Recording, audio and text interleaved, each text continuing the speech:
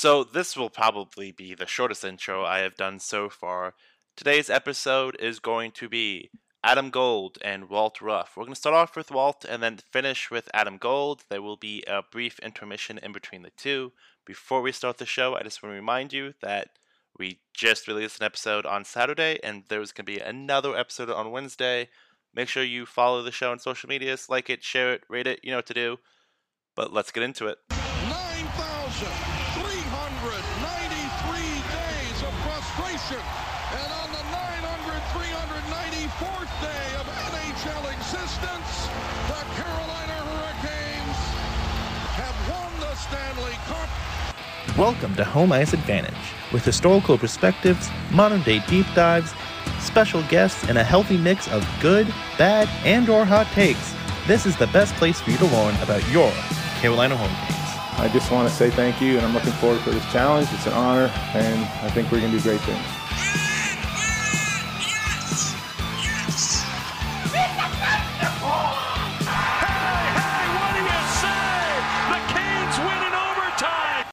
I personally don't think I have to do intros for either of our show's guests today, but, you know, when in Rome. So the first guest is going to be Walt Ruff. Walt Ruff is the Hurricanes team reporter. He has been for all of last season, going to this one. This will be his sophomore season. And this man's a workhorse, if I'm going to be 100% honest with you guys. I would put every dollar in my pocket that he had more pieces complete last year than than everyone else combined that was on the Hurricanes beat. This man has days where he has at least one byline, and then there'll be days where he has two or three. He's an incredible workhorse. Wesley, former co-host, huge fan. I'm a huge fan. He has an awesome Whalers jacket, and he's always dressed to the nines during his intermission report. If you don't follow him on Twitter, why are you not following him on Twitter? If you don't read all of his pieces at Hurricanes.com, why aren't you doing that? I will have both linked down below. Go ahead and consume his content. It's literally his job to create content for you to enjoy. So do it. But without further ado, here is my conversation with Walt. Oh, actually, I lied. Hold on. My audio quality isn't the best in this one. I ended up having to leave my apartment and going down to the clubhouse that's in my building. And it was a mistake. It is what it is. So it's not the worst by far, but it's not great either. So just heads up on that. The first simple question is, what is your favorite storylines going into this season? Well, I'm curious to see how this team is able to top what they did during the 21-22 season. I remember this time last year, there were people who were very skeptical of some of the new additions in Antti Raanta, Frederik Andersen, Tony DeAngelo, and look how it all came together. It was a pretty magical season, but I know that ultimately it didn't have the ending that the team, the players, the staff, the fans had hoped for. But the fact of the matter is they had a quite good amount of change this summer as well, but the expectation remains the same. They were able to prove that no matter how much change they were faced with last summer, that they could compete and make a deep run in the Stanley Cup playoffs. And so that's their goal once again. So I'm looking forward to seeing how they can improve or build off of what they accomplished last year. Turning to that, it seems like I realize you were only here last year, now this season, but since Waddell got here, and honestly, it's standard across almost every market, is no matter what the GM does in the offseason, it's the worst thing to happen since ever.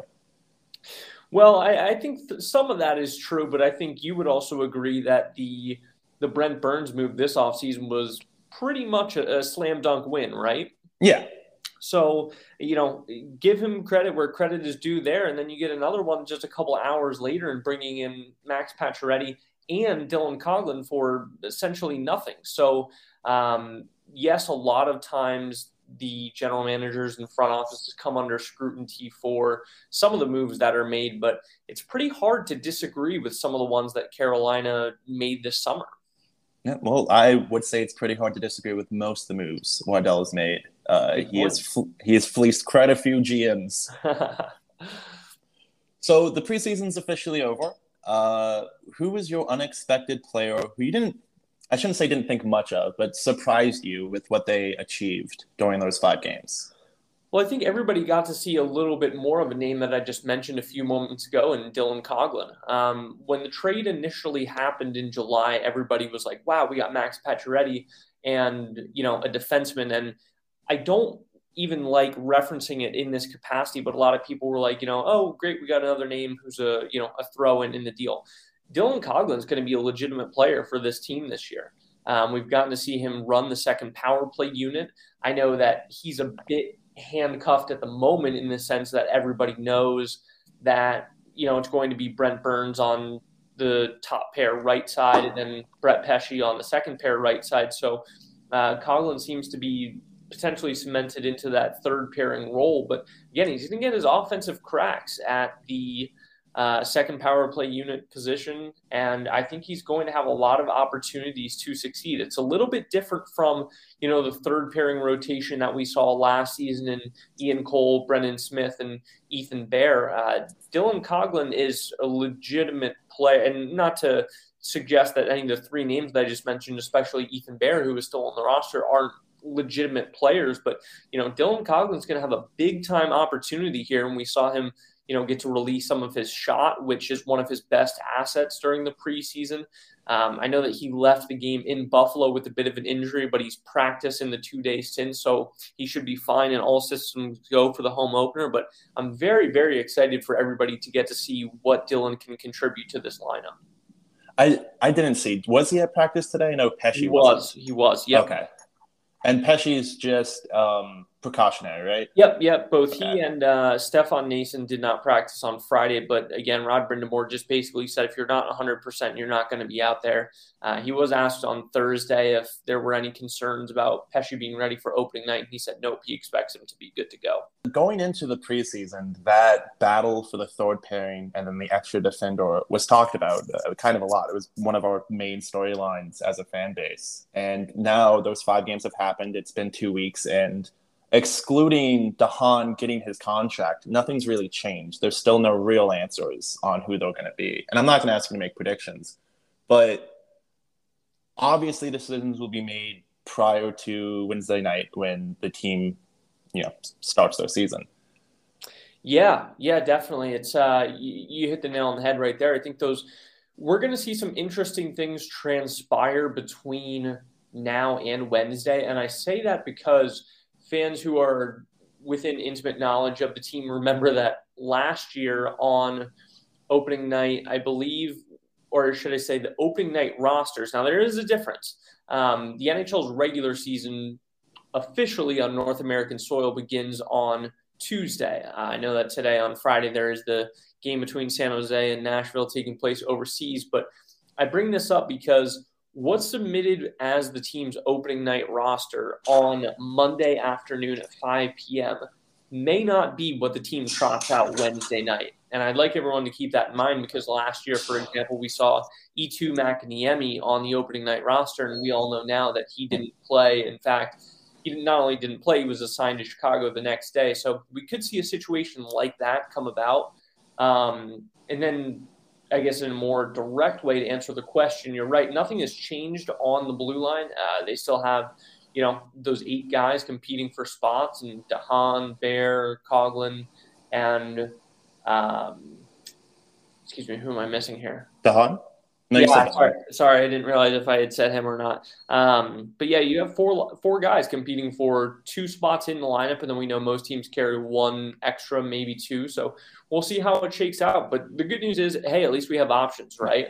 It's not going to be a situation of where you have to throw a young prospect into the mix that you're not sure he might not be ready for that role in that capacity. You've got 4 guys who can legitimately play. So it's just a matter of picking which 2 are going to be the best for your lineup. I would also add, I would guarantee at this point that whatever is submitted to the league Monday night is not going to be opening night roster. You have to see that they're doing everything they can to get to that cap number, including the breaking news as we started talking, Jordan Martinook being put on waivers, which is a solely paperwork move. They're not sending him to Chicago. He's going to hang out here for the day, and fingers crossed he'll be fine. But it is a business. It is a business. That's, everybody has to be compliant within the salary cap, and it presents challenges to each team. And everybody's going to find one way or another to get to that number, whether there have to be difficult decisions to be made. And, it's going to be very interesting to see how the next couple of days play out. In the case of it being a business, the only reason we have Pacioretty and Coughlin for absolutely nothing is because Vegas had to find a way to get under the cap after taking in Jack Eichel. That's true. That's very true. Okay, so going into next season, excluding the Stadium Series, because everyone's answer is going to be the Stadium Series if I don't exclude it, what are you looking forward to covering as like a sort of event or maybe a player making their mark on the team, something like that? I think there's plenty of storylines. For example, I just have my gut feeling, to be honest with you, is that Andrei Svechnikov is going to have a monster season. I think he was fantastic last year, hitting the 30-goal mark and a career-high 69 points for the first time. And I don't say this to make a prediction. I don't like making predictions because I don't like placing undue pressure on certain players. But I would not be surprised at all to see Andrei close to 40 this year. I think he's going to be simply fantastic. And then in the case of Martin Necas, how does he bounce back from last year? Everybody wants him to succeed and be a big part of this team. He's still so young. How does he bounce back? How does he respond? Seth Jarvis, how do you follow up that rookie year? So I think I'm kind of admittedly somewhat copping out and not giving you one direct event that I'm looking forward to covering. The Stadium Series is going to be marvelous. That's a once-in-a-lifetime opportunity, whether you are in the position that I am fortunate enough to be in terms of working the game, or if you're attending the game as a fan. For a lot of people, it is a once-in-a-lifetime opportunity, and you have to keep that perspective in mind as we get closer that, yes, there are some things that may not have gone according to plan in terms of everybody getting the amount of tickets that they wanted to get. But this is a really special event, and I think everybody's going to have a great time, and I'm really looking forward to it. I don't want to rush it because that is so far away. But I'm very much so looking forward to that and the season and everything that comes along with it. There was, of course, a bunch of new faces this year. I think it's the number's 8, but don't quote me on that. But 8 new faces that should be in the regular every night roster that are new. Of those new guys, is there anyone who's a little bit more talkative than the stereotypical, hockey answer of yes, we have to play as a team, stuff like that? That's a good question, and I had to think about that one for a while when you sent it over, because when I think about walking into the locker room, you think about who the normal personalities are, and sometimes those are guys that have been there for a while, right? I have to give a lot of the guys credit. Like, I think Brett Pesce is hysterical, but then you have guys who are a little bit more reserved. For example, Frederik Andersen, and you try and respect his boundaries and say what you need. But I mean, he's a goalie. What do you expect? Of course. But of the new additions, the one who seems to be talking, gelling in the midst of everything, cracking jokes, it's the 6-time All-Star, Brent Burns. He is truly one of a kind, and I know that most hockey fans know that, but just seeing it up close and personal for the first time, he truly, I don't know how else to say it other than he is an enigma. He's one of a kind. It is so interesting to watch his interactions and the way he speaks. He's very thoughtful, incredibly thoughtful, and responsive with his answers. For example, the one night post game when he played, I think it was a total of only 4 questions from the media, but he went on for 4 or 5 minutes. He was very thorough with his responses, and so that's much appreciated. But he is something else, and it is it's really a blessing for this team to have him both in the lineup and in the locker room. I would actually 100% agree with how thoughtful Burns is. I, obviously dedicate a large amount of my time to focusing on Canes content. And I don't remember if it was the first game he appeared in or the second one. I was watching it. I was like, oh my, he's like actually thinking about these answers. There isn't an immediate response of, it's great to play with Slavin. I can't wait until the season starts. He stopped and thought, well, what does Slavin do really well? Yes. I really enjoyed that. Totally. Knock on wood here, but this is the first time in 2 years that media members have been allowed in the locker room. Knock on wood that nothing changes and everything goes well. How big of a difference is that for someone like you or, say, Chip Alexander for the News Observer, just media members, to actually be able to talk to the players as a whole rather than getting 1 or 2 guys a night? sent to the press room. I know there was a large clamoring for it last year, and obviously with all that transpired due to the COVID-19 pandemic, it was almost possible, but then wasn't possible. And the way that I think it changes the dynamic is that it allows you more freedom to work on the stories that you want to tell. Just to give you an example, I'm working on a piece right now on the goaltenders' masks for the upcoming season. Both Freddie and Rance have brand new masks for the upcoming year. It's somewhat customary, and some people may think, yeah, so what? But, there's unique stories to be told there. Like, for example, why does Frederik Andersen have a Lego football player on his helmet? And I want to tell that story. But if he were one of only 2 or 3 players made available after a practice, I might not be able to get to ask him that. Or, for example, and this does happen in the journalism world, but you might have, if I start asking those questions, then you might have 3 stories about it. But for the sake of the fans, even the writers, we don't want to all be writing the same story. We want to be giving everybody something different. We want to feel like everybody knows the team from a different aspect. I can assure you today at practice, Corey and Chip were not working on stories on the goaltenders' masks, but, and I'm not sure what they have cooking today, but that's part of the excitement, isn't it? You get each person's fresh perspective, and that's a part of what comes with having the locker room open. And a big credit to the Canes PR staff for doing so, because I know there are teams who plan to stick with Zoom, I believe. So credit to the Canes PR staff for making that jump and allowing us that access, because it truly is a game changer. You're 100% right about being able to write your own stories compared to the pandemic, because let's use Martin Necas as an example. And this going back to his exit interview at the end of the season, he mentioned how he talked to Rod Brindamore and how he felt more comfortable at center, but that he needed to earn the trust of Rod. And I as just a spectator, was like, that's incredible that he really listened to his coach. Other people took that a different way, but everyone was writing about it because you only had so much you could write about. Yeah, and I think, don't get me wrong, in certain situations, you're always going to be handcuffed. And for example, exit interviews next year will probably be the same way. But it's, on the day-to-day, the inner workings, how do you avoid getting bogged down? How do you find those unique stories, or at least what, you find interesting? And, today, for example, I thought that it was a good opportunity to get with the guys on, their goalie masks. Why? Because what was the biggest story at practice today? Brett Pesce and Stefan Noesen not being out there. Okay, I can throw that in a little notebook, get it up on the web today, but there's other stories to be told. It doesn't just necessarily have to be the same 1 or 2 topics. And I think we're all very grateful for that. How are you not exhausted, Walt? I feel like it's every day you have at least one piece coming out.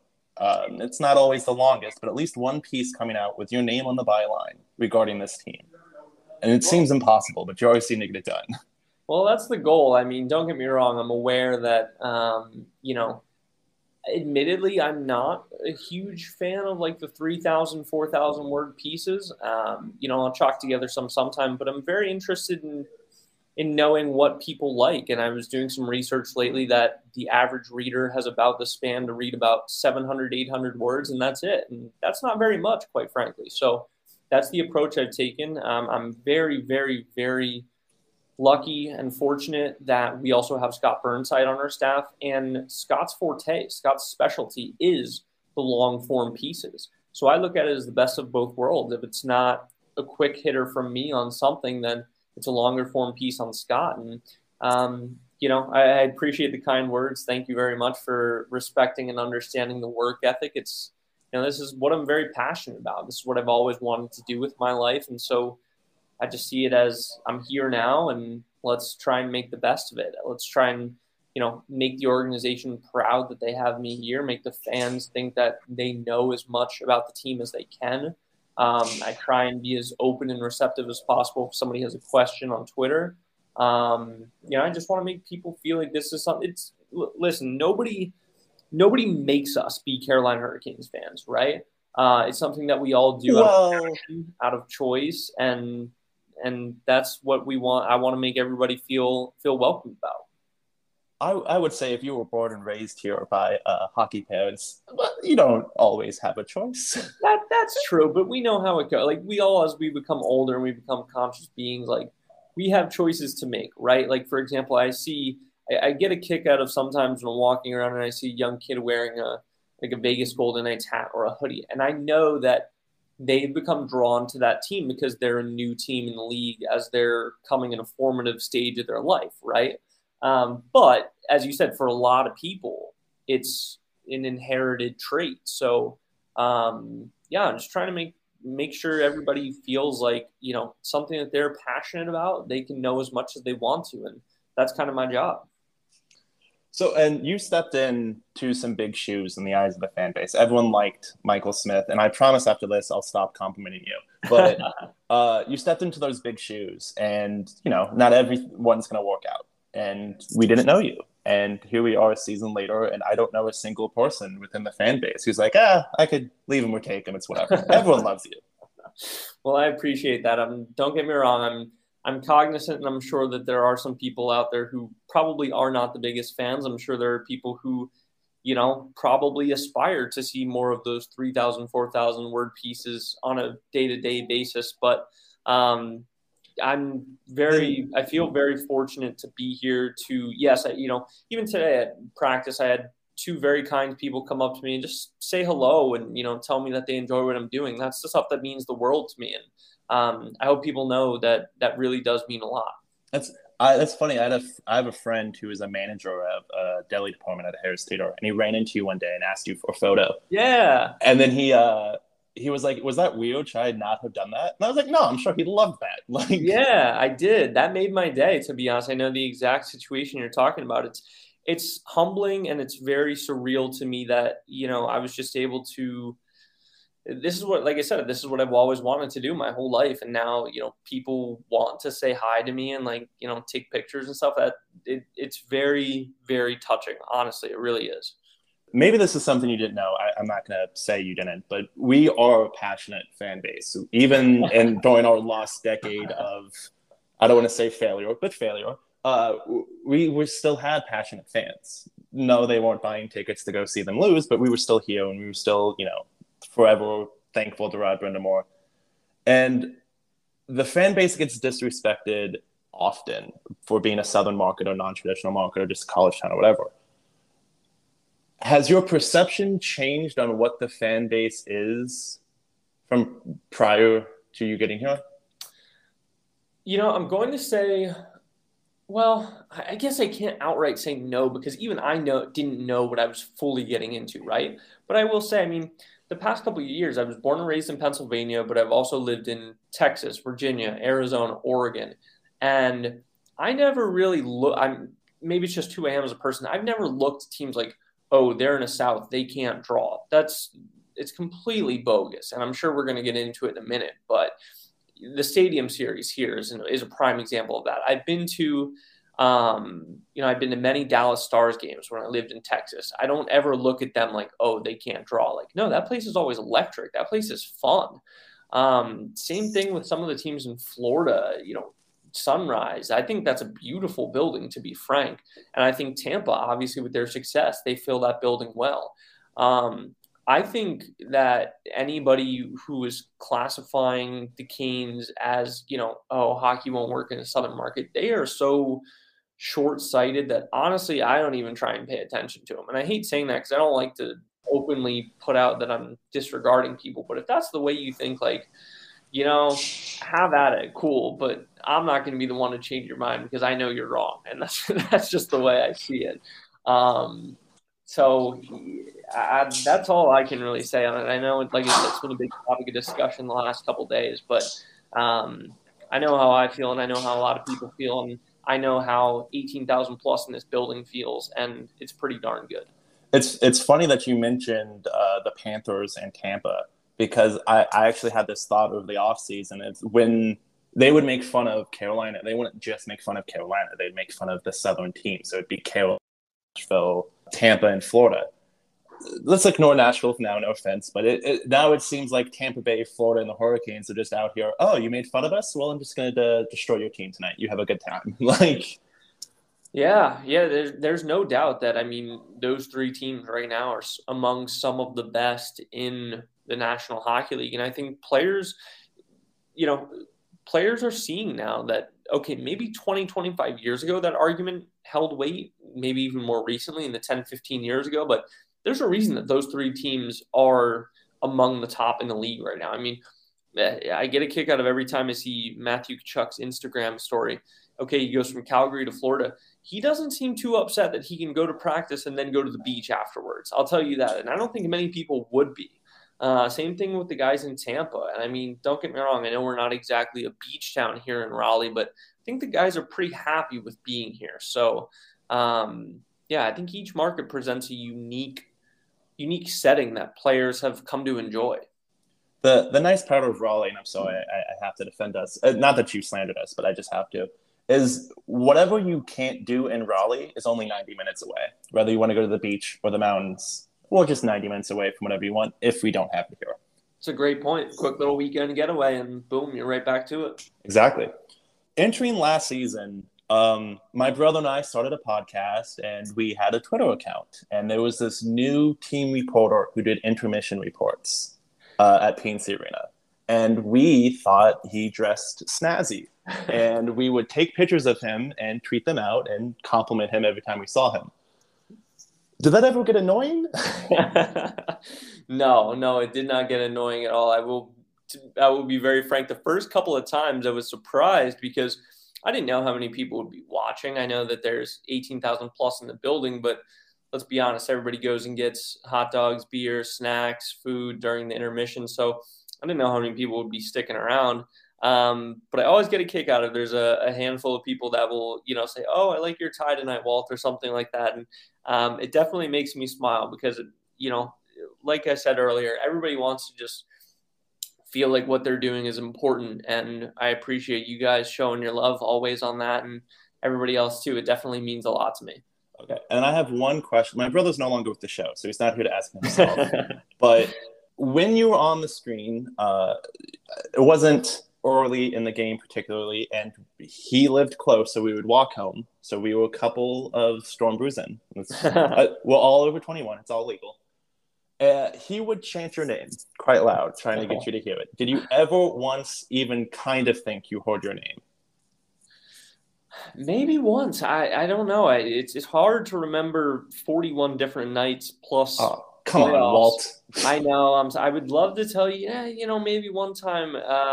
I can tell you humbly, there's probably better things to chant, but I love and appreciate the effort. I will absolutely take that. When you're 4 Storm Brews deep, there is nothing that you don't want to chant. That's a very valid point. Okay, and my final quick question before we can end this is, has Chip Tracy given you a nickname yet? Ooh, I'm trying to rack my brain here quick. I don't know if I've been given an official one yet, at least to my face. I'm sure they're not saying anything behind your back. Somebody always does. But I don't know if I have one yet, per se. Maybe trying again. Maybe there's been one in passing before. I don't know. Maybe this season I'll get one officially. Well, obviously we all need to write to Chip Tracy. Tell him to get it done. Okay. Well, that's all I have for you, Walt. Thank you so much for taking the time. I really do appreciate it. Yes, of course. Thank you so much for having me on. It's been a pleasure, and looking forward to a great season. Hey, I appreciate you lying to me. That's great. Let's keep that up. That is my conversation with Walt Ruff. Hopefully the first of many. He is a great guy. You guys, if you don't understand how rare it is to have someone put in the amount of work that Walt does, not only is he writing pieces for the website every day, and his Twitter account is nothing but knowledge for this team, he also takes the time to appear on podcasts like this one. I'm not a huge podcast, and he was here. He's been on the Surgecast several times. I know he's been on Locked On Hurricane several times. That means a lot to people like me and to other, I don't want to say influencers because that's not really what I am, but people around the team who try to build the community up along with the organization. It means a lot, and I will always be thankful to Walt.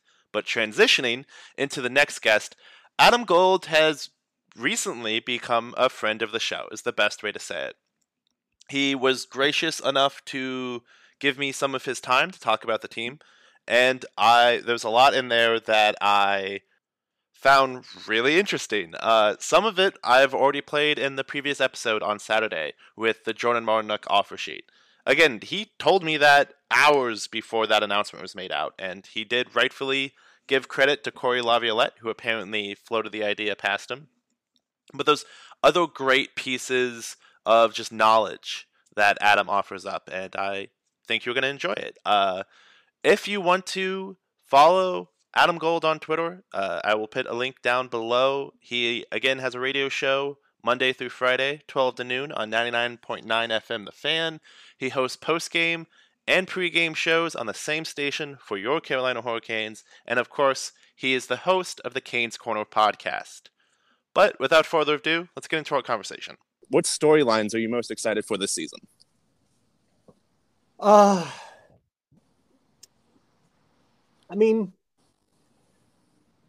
I think Jesperi Kotkaniemi. I think Martin Necas. I think what the third pair is going to be like. I'm not really concerned about what Brent Burns is going to do because I think Brent Burns and Jacob Slavin are going to be amazing. Maybe it's not amazing right away, but I think over the course of an 82-game season, it will be amazing. I think they have a chance to be the best defensive pair in the league. But really, the development of Kotkaniemi into what they hope will be a number 2 center and Necas reclaiming the promise that he showed 2 years ago are the two biggest factors for me about whether or not this team will be truly great or just good. I think that's the difference. Kotkaniemi being a guy who can produce almost to the level of Trocheck. Necas to get back to what he was doing. And if you think about what Necas is, right now he has about a 4-month audition to be a top 6 forward. Because if that doesn't work, then Pacioretty comes back and automatically goes into the top 6. And you can only play 6 top 6 forwards. I've done the math. Really? Breaking news here. Hot take. Barring injury, it's Necas' spot because Teravainen would rather play the right, Pacioretty's the left. And if Necas doesn't demand that you keep him in the top 6, then I think he'll get dropped. And when he gets dropped, he's not going to get dropped to the stall line. He's going to get dropped to the 4th line. Do you imagine that Rod would let him dictate where he plays in the lineup? No, Necas' performance will dictate where he goes in the lineup. There we go. Yeah. That's I said the exact same thing when the Hurricanes acquired Domi at the trade deadline last year, was that Martin Necas determines where Max Domi plays by his own play. And I think Necas will determine where Pacioretty slots when Pacioretty comes back by his play. And then, again, this is assuming no injuries. This is assuming Seth Jarvis doesn't have a sophomore slump. I don't think he will, although I don't think he had a great preseason. I don't either. It doesn't matter. The preseason doesn't matter, but I don't think he had a great preseason. But I'm really not worried about Seth Jarvis. Speaking of preseason, who is your unexpected favorite player in the preseason? Someone you weren't really expecting to do much, but were surprised by. Well, I wasn't surprised. The best player in the preseason was probably Derek Stepan. Yeah, I wasn't surprised by it. Derek Stepan's a good player, and he's trying to make the team. And I think ultimately, he'll be on the team. I think they'll solve the PTO issue. It's not really an issue. I think they're just waiting to do their roster. I don't think they won't sign him to the PTO until they clear up other things. I think they have to, ultimately, they're going to get to their cap first. And that means Ethan Bear on the roster they submit. And then after they submit that roster, I think they'll either trade Bear or send him to the minors. Just a hunch. As long as there are no injuries on the back end, I think they will take they'll have Dahan and Coughlin be the third pair, which I have some trepidations about, but and I think if they put Chatfield through waivers, they lose him. I don't think anybody's going to take Ethan Bear off waivers at $2.2 million. Yeah, that's where the holdup is there. Plus, but I think they're going to keep Bear on the roster they submit because they've got to get to 86.55 to take full use of Jake Gardner's long-term injured spot. So basically, wait until Monday, and that's when you think they're going to start making moves. That's when I think you'll see them do another round of through waivers to go back to the minor. I think they keep one extra D and two extra forwards, and I think ultimately the extra forwards they keep. By the way, I don't think it shouldn't be a surprise if they decide to put Martinook through waivers too, not to send him to the minors, but as a paper move to create the cap room. I don't think anybody's going to claim Martinook off waivers, although it could be, but I don't think anybody will. I also think it's possible that Jack Drury starts the year in the minor leagues. Really? Yeah, Jack had one great game, his first game. He was okay in the other two. And because I believe they think that Nason can play here, especially in a fourth line role where he can score some garbage goals. I think the fourth line, let's just say it's Jarvis, Martinook, and Nason going out there, not Jarvis, Drury, Martinook, and Nason, or Stepan, Martinook, and Nason. I think that line will create enough fourth line havoc to create enough opportunities, and Nason is a net front, go to the top of the crease, score garbage goals. And you don't need a ton for your fourth line to be effective, but I think that can be an effective fourth line in that regard. And I think Stastny's going to play with Stahl and Fost because he can play the role of Nino in that. Nino was really effective as a defender and a goal scorer with that line, for the most part.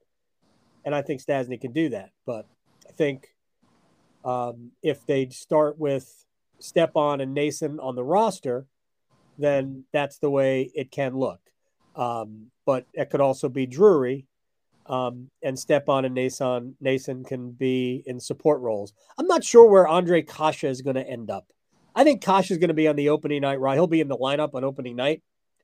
I didn't see anything from Andre Kasha during his, 2-3 preseason games that leads me to believe that he's going to make any kind of impact here.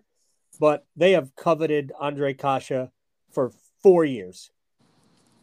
They nearly traded for him 2 other times. So it's almost amazing to me how long. Same thing with Kotkaniemi. They wanted Kotkaniemi for a year and a half before the offer sheet. Don Waddell picks his players and just sticks with them. That's who he wants. All right, I will just amend that and take Don Waddell out and put Tom Dundon / Eric Tulsky in there. Fair enough. Listen, fair enough. Yeah, look, no, I mean, my opinion, Don Waddell is he's their liaison. I think that all the decisions are made by Tulsky and Dundon. No, 100% agree with that. If history shows anything, it's that Waddell is the business side of it's all him. Well, no, but to me, that Waddell is the Rolodex. Waddell is the contact point because Don has friends around the league that Dundon and Tulsky don't. So like the Nino trade, the Rask for Nino trade was a Waddell deal. Waddell had the relationship, those types of things. But when it comes to, coveting a player, it's not really Don. The team is hoping to make the playoffs for the 5th consecutive season this year. Yeah. You've been here more time than almost anyone within the radio era. And thanks for calling me old, but that's fine. No, you're not even that old, actually. I'm just kidding. I am significantly older than probably everybody listening to this, and that's okay. It's all right. You'd be shocked. I made a comment about how Brett Barnes is going to be 40 soon, and I got several tweets like, "Hey, man, I'm 50. What's wrong with 40?" Like, nothing, guys. He's a hockey player. That's a bit old for a hockey player.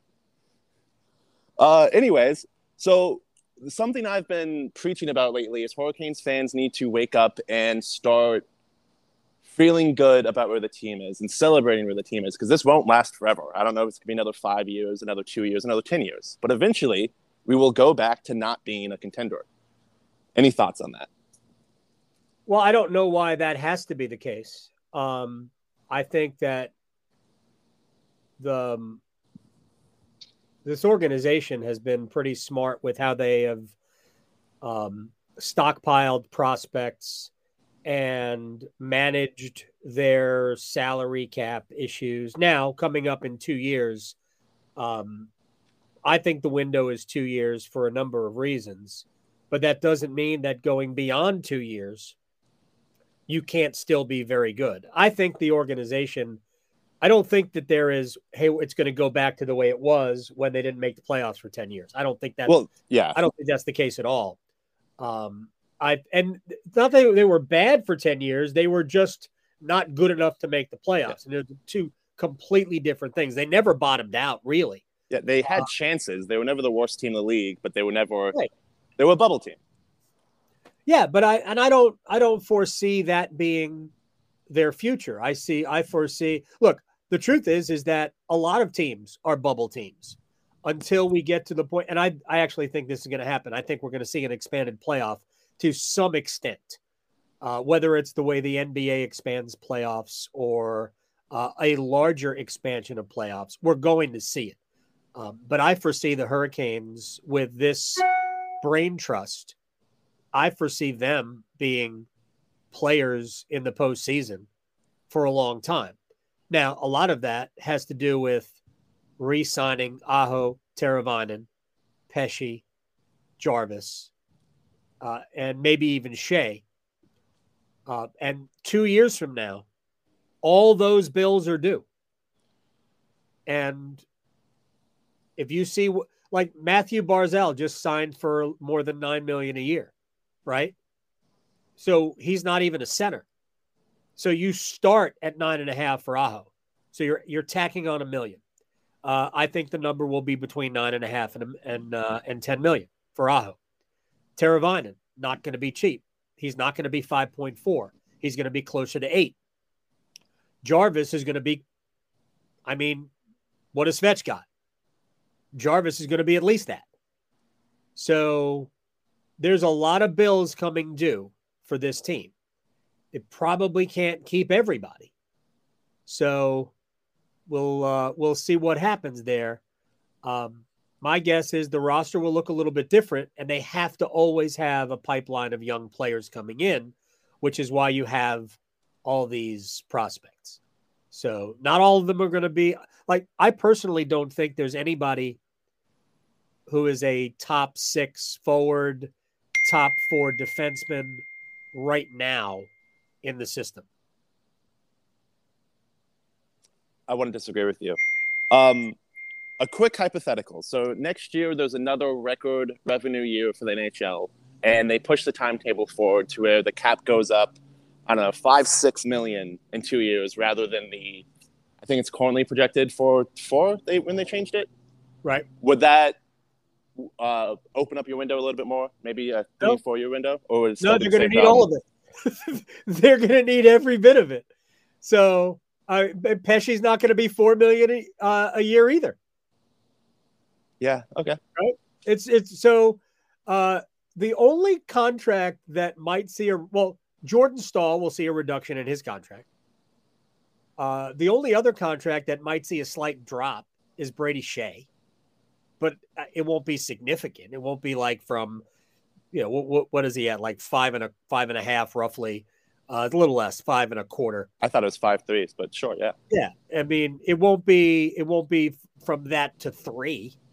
So, yeah, there's like they are going to need, like, for the next 2 years, Jarvis is under $1 million and he's playing in your top 6.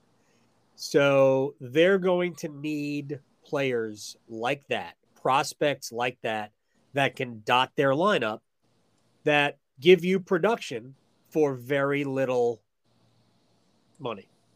So whether it's a forward prospect, Jack's got just one more year left before RFA, Drury, because he spent 2 more years left. Is this year and another year? So, they're going to need that. They're going to need Scott Morrow probably to be here. And if they think that Morrow is good enough, I guess it's possible that they make a decision and let Pesce go. I would not like to see it, because I think there are certain players who should be forever Canes based on, intrinsic value, maybe intangible value to the organization. I think Pesce and Slavin go together for me. But, I mean, I could see it depending on the money. Remember, Brent Burns has only got 3 years left. So they have to think about all of these things. But, if they get extra cap room, they got a chance to extend the window. But it really comes down to all those players. And if I were Tom Dundon, and I keep saying this to him personally, don't wait. When this year is up, at the end of this year, get them all done. Don't let anybody go into their walk year. Get them all done now, because it's just going to go up. Price is just going to go up when you get into the walk year. It always does. Yeah.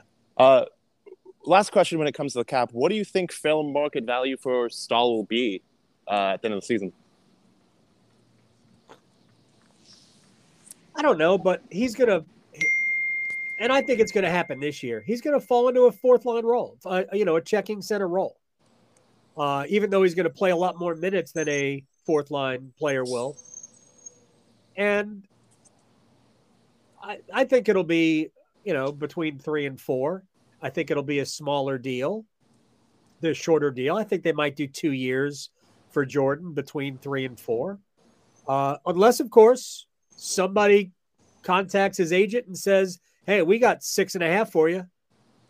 Then he might go, but I don't know. I kind of think this is his franchise now. Yeah, I don't think he would leave 100% on that one. Unless it was something stupid, like 6.5, 7. That's what I said. 6.5 is stupid. But if somebody decides that they want that Jordan Staal is I'll just throw it out there because I have no idea. Let's just say Ottawa decides, hey, we can use a guy like Jordan Staal, exactly what we need, defensive-minded, win faceoffs, helps us win. And we can fit, because we have so many young guys, we can fit $6.5 million into our cap for 2 more years. Then I could see it, because why not? But I actually think he'll retire as a Hurricane, because I don't think the organization will insult him by saying, we'll pay you $1 million plus incentives. Yeah. So I think we'll see basically half of what he makes now will be probably his number. But I also think that if they do that, it's not going to be a 1-year thing. It'll be a 2-year deal. This is maybe even 3. This is 100% a weird fan thing, but there's been a Staal on our roster going on 20 consecutive years now. So when there's eventually not, it's going to feel different. I'm not going to lie. The 03-04 season was the first time we had a Staal. We didn't have an 04-05, but yes. Hey, he was technically there. He just, no one played. Yeah. Okay. And then My last question, and then we're going to have fun predicting stupid things. What does it say about the franchise that we set an NHL record for the Stadium Series tickets? Tickets that it was very open. They said from the beginning that they didn't think we were going to sell well in Carolina. And here we are setting the record. Anybody that thought that this wouldn't sell well, forget about the franchise. It has nothing to do with the franchise. But anybody that thought this wouldn't sell well doesn't know Raleigh. Big events? Oh, come on. Raleigh does big events. They will come out. And it's funny because partial season ticket holders were told that they would have access to 4 tickets. And then they were told, sorry, only 2. Because so many full season ticket holders grabbed all 8 that they were eligible to grab. And while there are a lot of tickets to be had, there aren't as many because the NHL keeps some for themselves. They keep some for the visiting team, blah, blah, blah. Yeah. Raleigh does big events. I remember having a conversation with the Convention and Visitors Bureau. This goes back 3 years, 4 years. So this was right after Dundon took over and he wanted an outdoor game. So I just said, all right, are we going to have any problems selling out? And my friend at the Convention and Visitors Bureau said, Raleigh? No problem at all. 50,000 seats, easy. I always think back to the All-Star game and the draft. I was a bit young for the draft, but the All-Star game, I remember that. It was a thing. Even people I knew who weren't even hockey fans were like, well, let me go check out what's going on downtown. Because it was everywhere. They set up a fake ice rink on Fayetteville Street Mall. Place was packed. Yep. Raleigh loves big events. You know, it's funny. We have I gripe a lot about a small town mentality about Raleigh, but when the lights go on, Raleigh shows, and it's there was never a doubt that they would sell the tickets ever. That they sold them all so quickly. Maybe that's a surprise, but not really. Not really. And frankly, I need to get scrambling to figure out how I'm going to get my 2 kids there. You better get them credentialed fast. Just go to WRL. Hey, they'll write something. Give them a pass. Come on. Exactly. So the final part of this is nice and easy. Don't overthink it. It's just over-unders on different things the Hurricanes or certain players can do this season. Okay. So, over-under. Will the Canes have 116 points this season? Under. Okay. Well, that doesn't mean the Hurricanes are any worse. I just think the East is better. The East is much better. Excluding the Flyers and maybe Columbus. That's my hot take. No, Columbus There's no is easy win. good. Columbus is going to score goals anyway. I mean, Jennings Trophy, but not my point.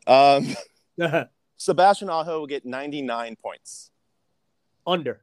Okay. Brett Barnes will get 76 points, which would be a career high for him. Under. Seth Jarvis will get 50 points. Over. I was about to say, which is 3 points more than he got last year. Over. Okay. That was it. That was all of it. That was it? Leave them wanting more. That's what my mom always said. Please check the links below to be able to support today's great guests. It has clearly been a pleasure for me to put this together. We'll be back on Wednesday for an episode that is kind of a crossover with the Sorge Cast on opening night. Thank you so much for listening. It's because of support from listeners like you that I'm able to talk to such cool people like Walt and Adam. These opportunities do not fly past me as if nothing ever happened. I'm incredibly thankful for everyone's support. Please, subscribe to the show, share it with your friend, follow us on social media. You got it. I'll see you on Wednesday.